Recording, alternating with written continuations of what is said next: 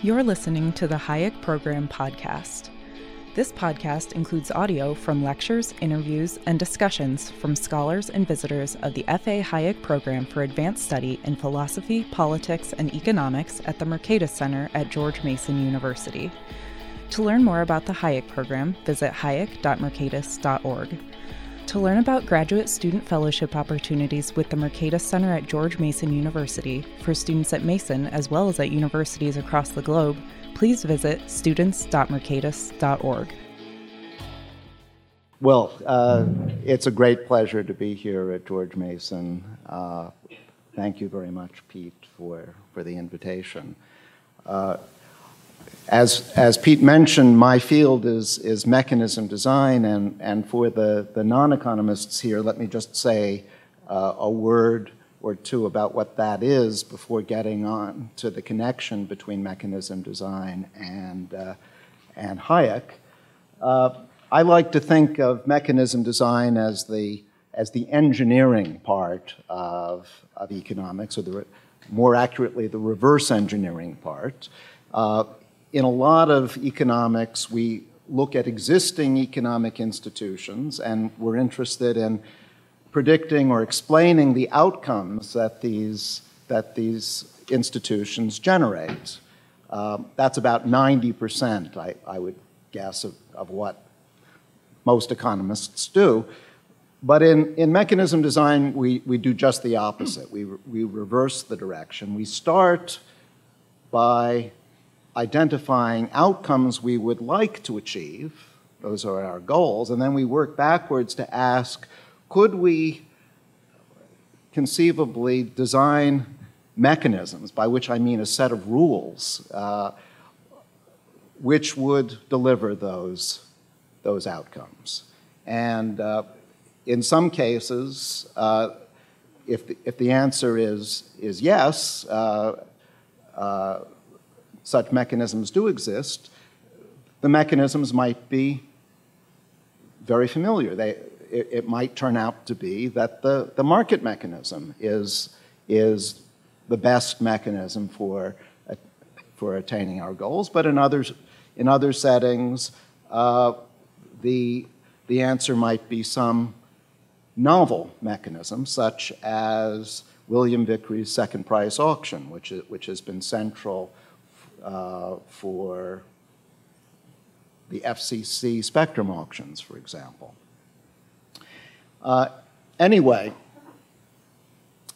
I would like to argue that Hayek was an important precursor to the modern theory of mechanism design.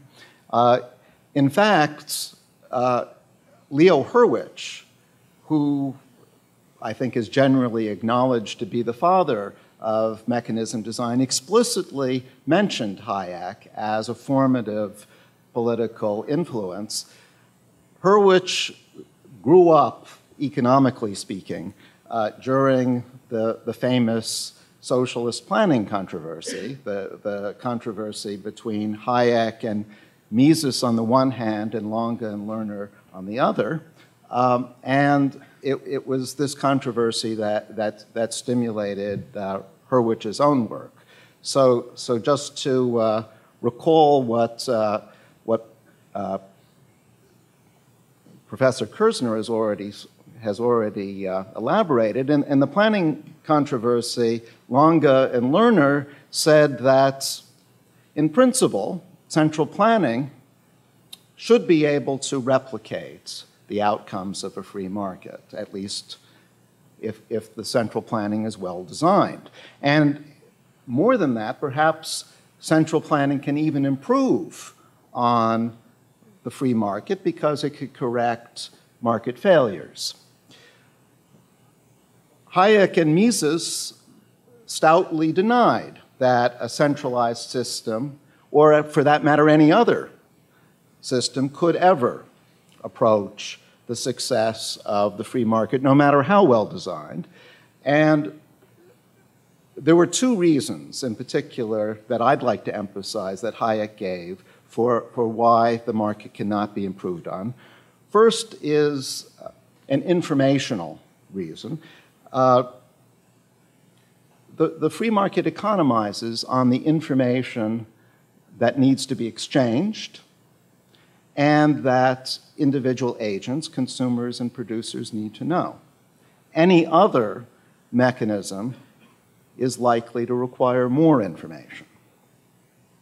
And the other major reason Hayek gave was that the market mechanism is in line with individual agents' own interests. It gives them the freedom to choose for themselves. Other mechanisms are likely to conflict with individual incentives. To use the economics jargon, they are not incentive compatible. So let me elaborate on those ideas a bit, and in particular, talk about how Hayek's intuitive understanding of those ideas later got developed in the mechanism design literature. Let's take information first. For those of you who want to do a little reading, I have a quotation from Hayek on the sense in which the market mechanism economizes on information. Many years later, Mountain Rider and also Jim Jordan formalized Hayek's reasoning to argue that the market mechanism requires, in effect, less information than any other potentially successful mechanism could ever do. So I realize that not all of you are economists, so I will talk you through the notation here. What Jordan does is to define the general idea of a mechanism. So imagine that we're in a setting where there are some goods to be reallocated. And we want them to be reallocated so that people who want good A get good A, and people who want good B get good B, and so on. We want an efficient allocation of these goods. Well, how might we do that? The general way we might do that is through a mechanism. A mechanism gives each agent, each consumer, a message space. A message space is what the consumer is allowed to communicate. In a market mechanism, for example, a communication might consist of making a demand for each of the various goods. A mechanism also consists of a message rule, which describes the connection between what the agent knows, his preferences, prices, whatever else might be relevant, and what message he sends. And then the final element of a mechanism is what's called the outcome function, which determines what allocation of goods is actually made on the basis of the messages that the consumers communicate. And so for a market mechanism, as I said, a message would be just how much a given consumer demands of each good. And the message rule that I was describing would be a rule which says, well, what demands are best for me as consumer I? What demands maximize my utility, given my income and given the prices that prevail? And then the outcome of a market mechanism is just the reallocation of goods given consumers' demands and the available supply. Well, if there are goods, a consumer's message in a market mechanism will be R-dimensional. There'll be a demand for each good. Actually, the demand will be R minus 1 because a consumer need only specify his demand for R minus 1 goods. The demand for the remaining good can be determined simply by the fact that whatever income he has left over after spending his money on R minus 1 goods must go for the remaining good. So it suffices to specify demand for R minus 1 goods. What the mechanism design literature established, what Jim Jordan in particular showed, is that any mechanism that achieves an optimal allocation of resources must involve at least as much information transmission as the market mechanism. In other words, the dimension of the message space must be at least R minus 1. And furthermore, the only mechanism which minimizes the amount of information is the market mechanism. So this I would view as the precise statement of the intuition that Hayek had many years previously. Let me move on to the other issue, which is incentives. And here's another quote from Hayek arguing that the market mechanism allows individuals the greatest freedom to choose for themselves what is best for them. As I said, the modern term for what Hayek was talking about is the idea that the market mechanism is incentive compatible. It's compatible with individuals' own objectives. And Hayek, in this quotation that I have up at the top, is in effect saying that there are no other good mechanisms which are incentive compatible. Well, that too can be given a more precise formulation. And that's exactly what Peter Hammond did. What he showed is that if there's a large number of consumers, and the reason that you need a large number is to have sufficient competition among them, then any mechanism which leads to an efficient outcome, a Pareto optimal outcome, and is voluntary in the sense that consumers are willing to participate. They don't lose from participating in the mechanism. The mechanism is individually rational, and the mechanism is also incentive compatible in the sense that all consumers are maximizing their own objectives given the rules of the game. Then the mechanism has to be the market mechanism. There is no other mechanism which satisfies these three properties of efficiency, individual rationality, and incentive compatibility. Now, Hayek didn't go into great detail about what you do if the assumptions of Hammond's and Jordan's theorems don't hold.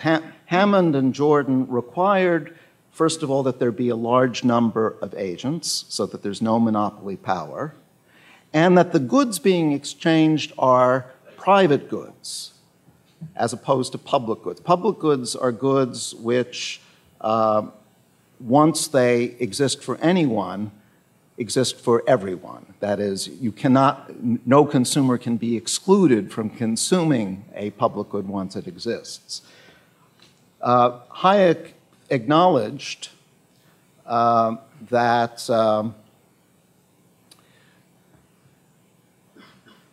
the market might not work so well in the case of monopoly or in the case of public goods. As far as we know, he didn't anticipate the modern mechanisms that have been developed to deal with monopoly and with public goods. In particular, the Vickrey second price auction has been used to great effect for getting efficient allocations of goods when there are a limited number of buyers and when there are public goods at stake. As far as we know, Hayek didn't know about the second price auction, but he was certainly aware that the market mechanism required modification in circumstances of monopoly and public goods. So all in all, I would say that he had a remarkably prescient understanding of some major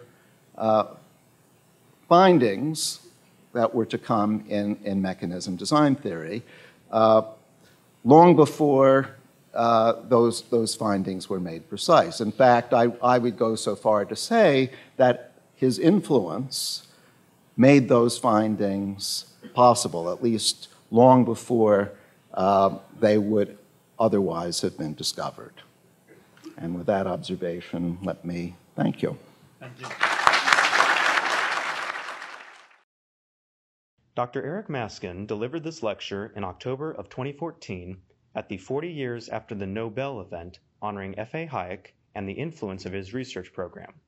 After his talk, Dr. Maskin sat down with Dr. Christopher Coyne to discuss his interest in economics, the state of the discipline, and the impact of Hayek and other mainline thinkers. We turn now to this interview for the remainder of the podcast. Okay, how did I get interested in economics? I got into it by accident. I was studying math. I was a math major in college, liked math a lot, thought I would probably continue in that direction, but for some reason, I don't remember exactly why, I decided to sit in on an economics course. It was actually quite an advanced course being taught by Kenneth Arrow, one of the great economists of the 20th century. I didn't know at the time who Arrow was, but I found the class absolutely fascinating. The name of the course was Information Economics, and it was a hodgepodge of all sorts of topics, basically whatever Arrow felt like talking about as he was walking over to the lecture room that day.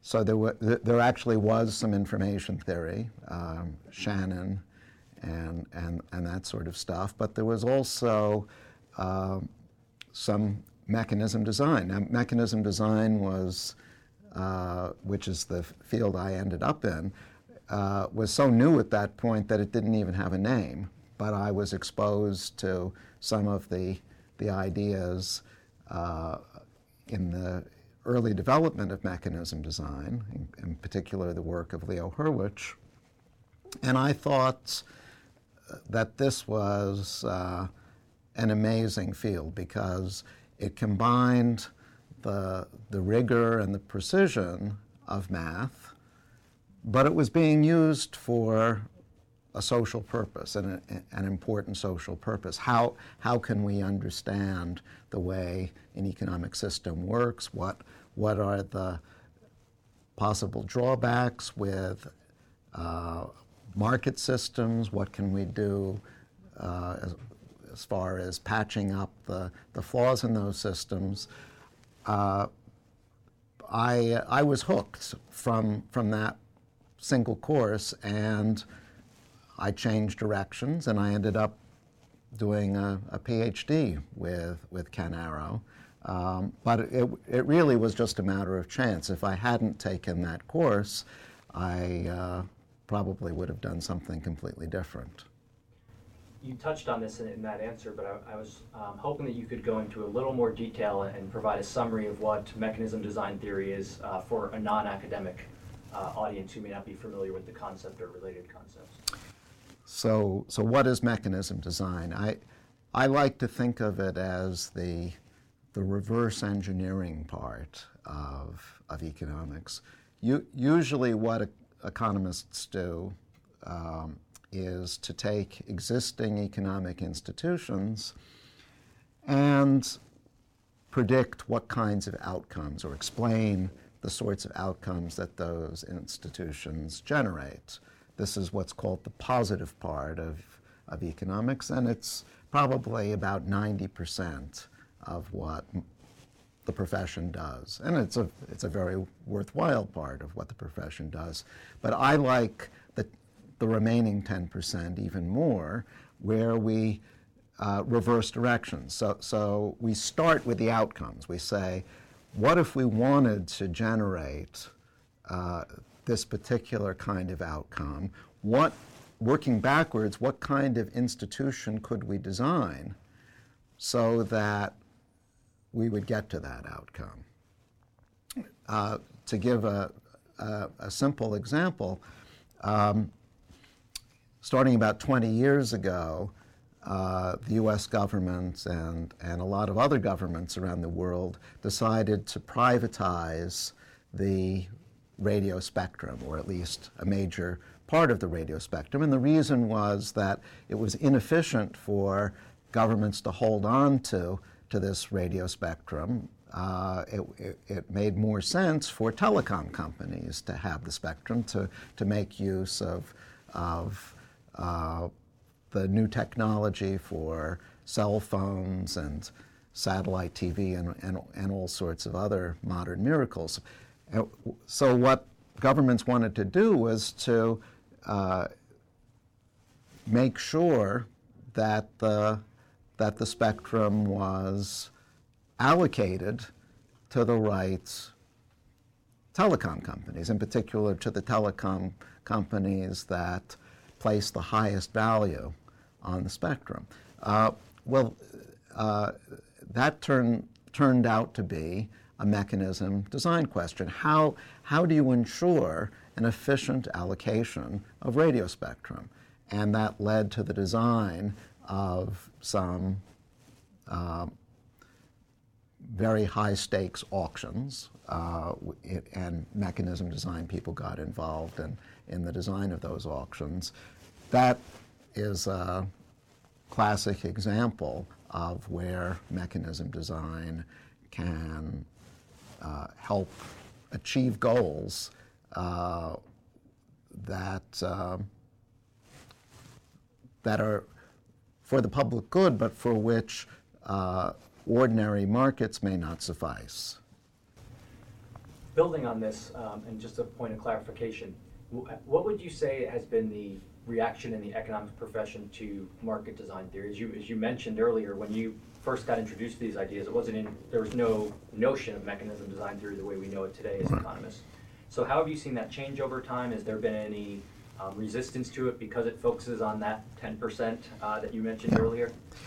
So mechanism design theory, I think, now has achieved mainstreamness in the profession. Almost any graduate theory sequence in any PhD program will include a unit on mechanism design. And just to give a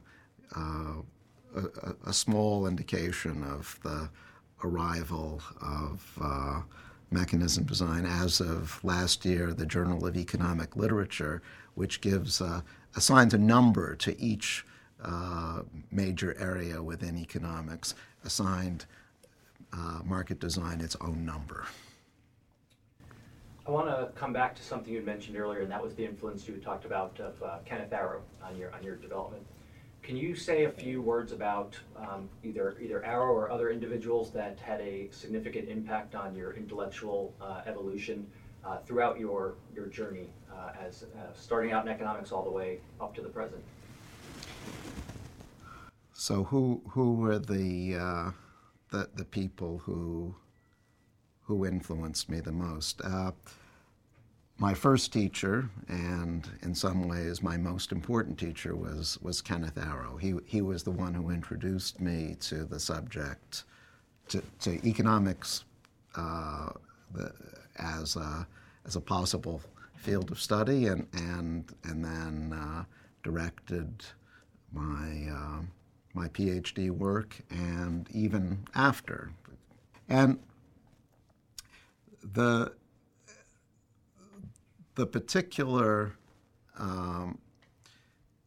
idea that I picked up from Arrow in my early studies and became a major theme of my work, but also work in mechanism design more generally, is incomplete information.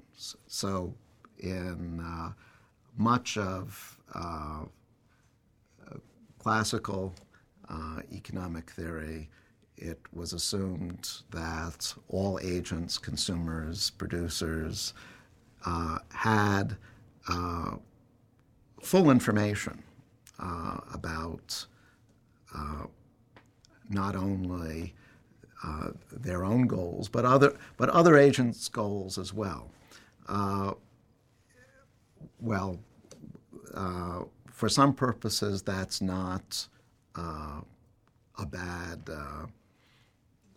assumption, heroic though it may be. But for some purposes, particularly in the design of mechanisms, it can be a very bad assumption. And Arrow was instrumental in getting the profession to focus on the implications of incomplete information, and I learned that lesson from him. But quite early on, Leo Hurwicz, who actually was a great friend of Arrow's and a collaborator of Arrow's, entered the picture. Leo, I think it's fair to say, was the father of mechanism design. He was the one who first formalized what terms such as mechanism and decentralization and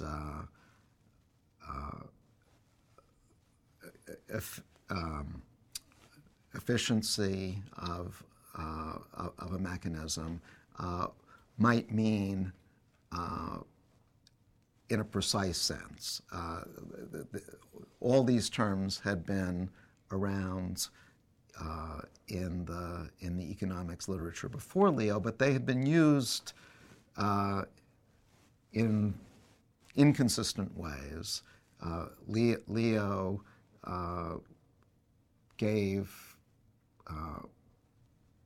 rigorous definitions to all these terms, and also used these definitions to establish the first important propositions in mechanism design theory. And so I think he deserves the credit for creating the fields.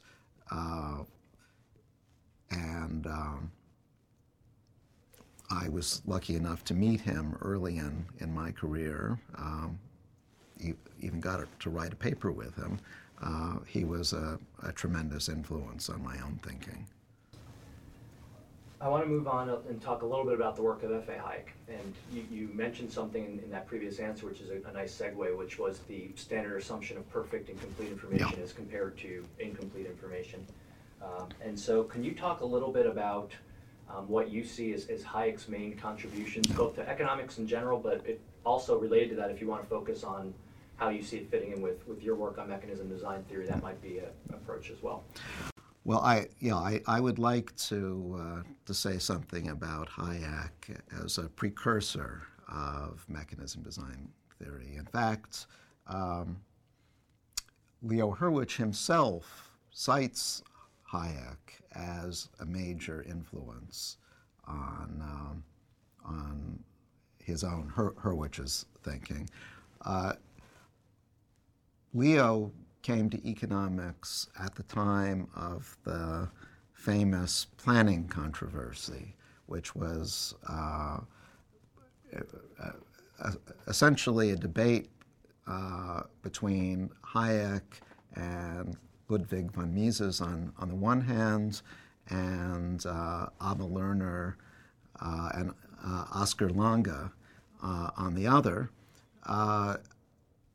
Lange and Lerner maintained that a centrally planned economy, properly done, could replicate anything that a free market could do, and possibly do even better by correcting the market failures of a free economy.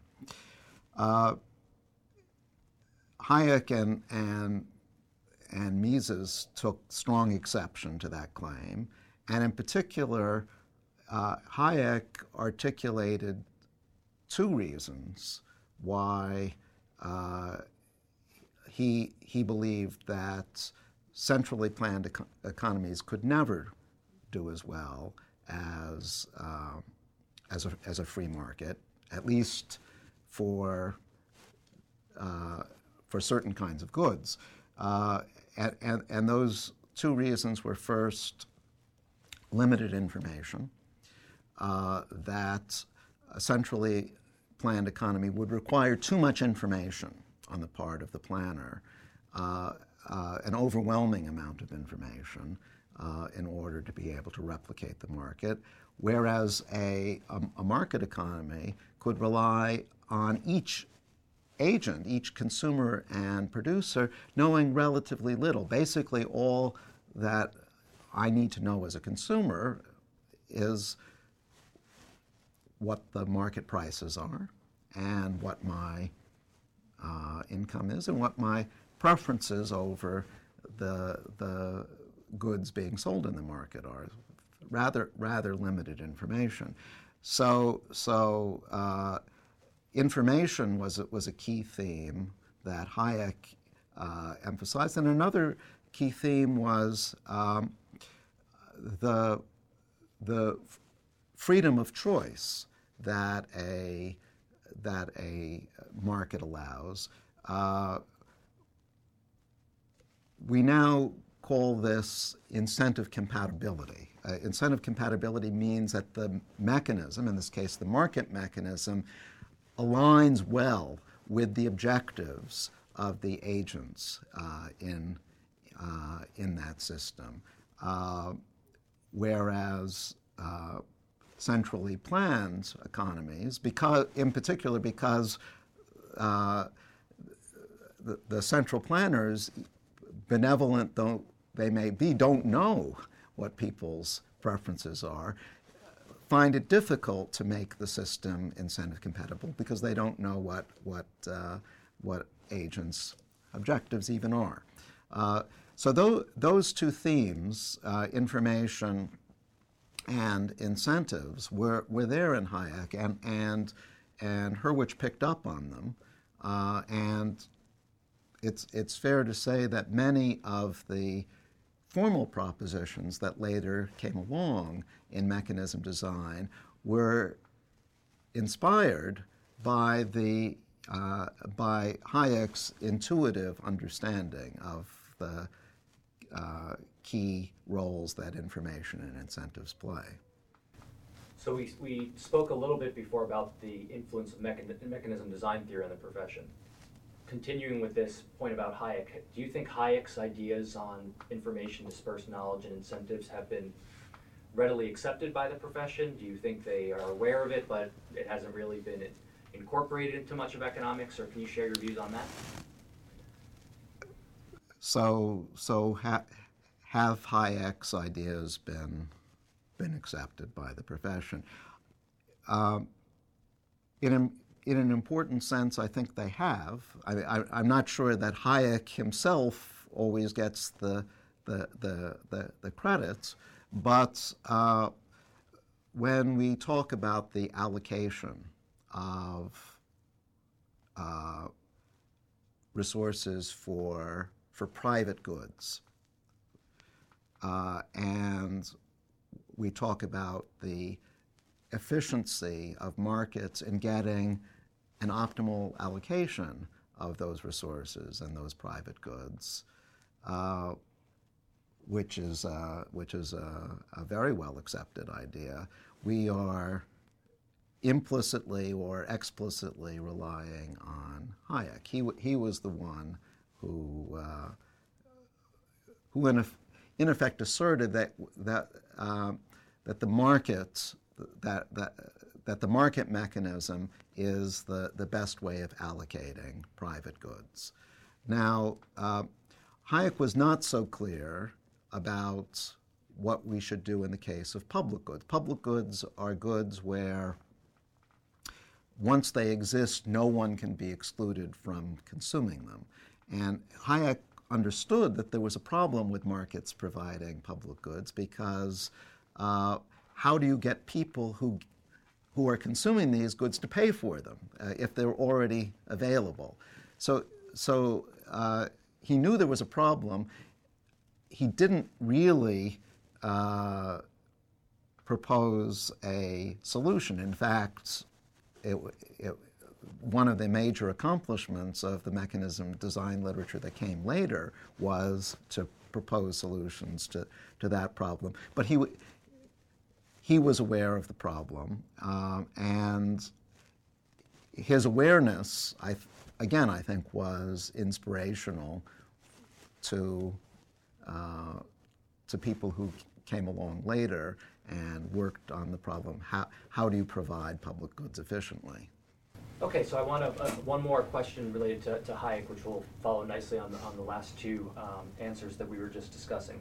So here at the Mercatus Center, we have something called the Hayek Program for the Advanced Study of Philosophy, Politics, and Economics, where we emphasize in our graduate economic education and undergraduate the ideas of Hayek and those associated with his work. And our main focus is on teaching and research related to the institutional arrangements for a free and prosperous society.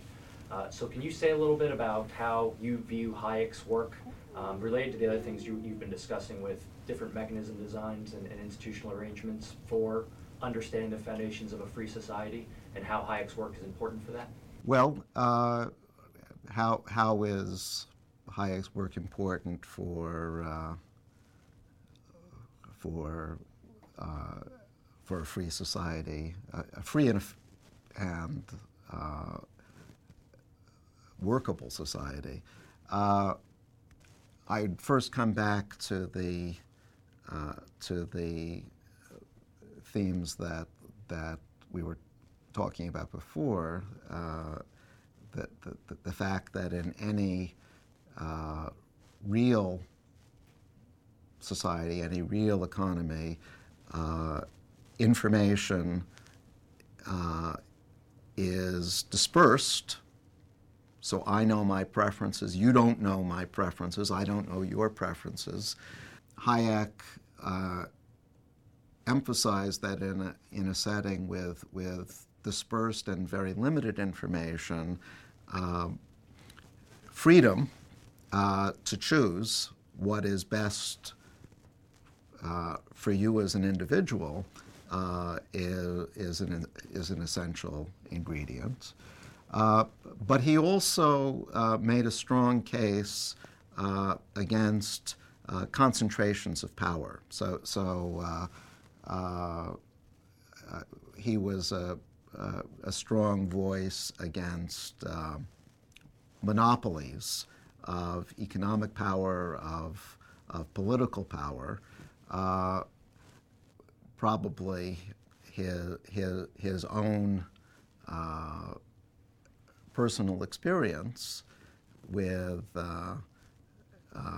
political dictatorships had some role in making that such a central theme in his own writing. But even even today, where at a time when the dictatorships of Europe no longer exist, Hayek's writing continues to remind us of wide democratic governments and economies without too much centralization of market power are so important to getting an economic and social outcome that is good for us all. On this final question, I want to shift gears a little bit and get your thoughts on what you think are the biggest and most important issues in economics today. And there's two possible approaches. You can address both or either one, whatever you find interesting. On one margin, we can talk about what do you think are the biggest or open issues in the economics profession, so in the discipline of economics. On the other hand, we might talk about what are the biggest issues from a public policy or current events type angle. So do you have any thoughts on either one of those or both of those? Let me mention what I think is the biggest public policy issue in some sense that we've ever faced, and that's the problem of climate change. We now know that the Earth's atmosphere has been heating up. There is extremely good evidence that we are responsible for that, and that if we continue to do what we've been doing, which is emitting carbon dioxide and other greenhouse gases, down the road there's going to be a major shift in climate. This is not a problem that can be solved by the free market alone. I think markets have to be an important part of the solution, but coming back to our discussion of Hayek and public goods, Hayek recognized that public goods, in this case, reducing greenhouse gas emissions, are not likely to be provided efficiently by a free market system. There has to be something supplementing markets, and a major policy issue ahead is how do we get the countries of the world to come together and sign an enforceable international treaty to do something about this public good of preventing catastrophic climate change.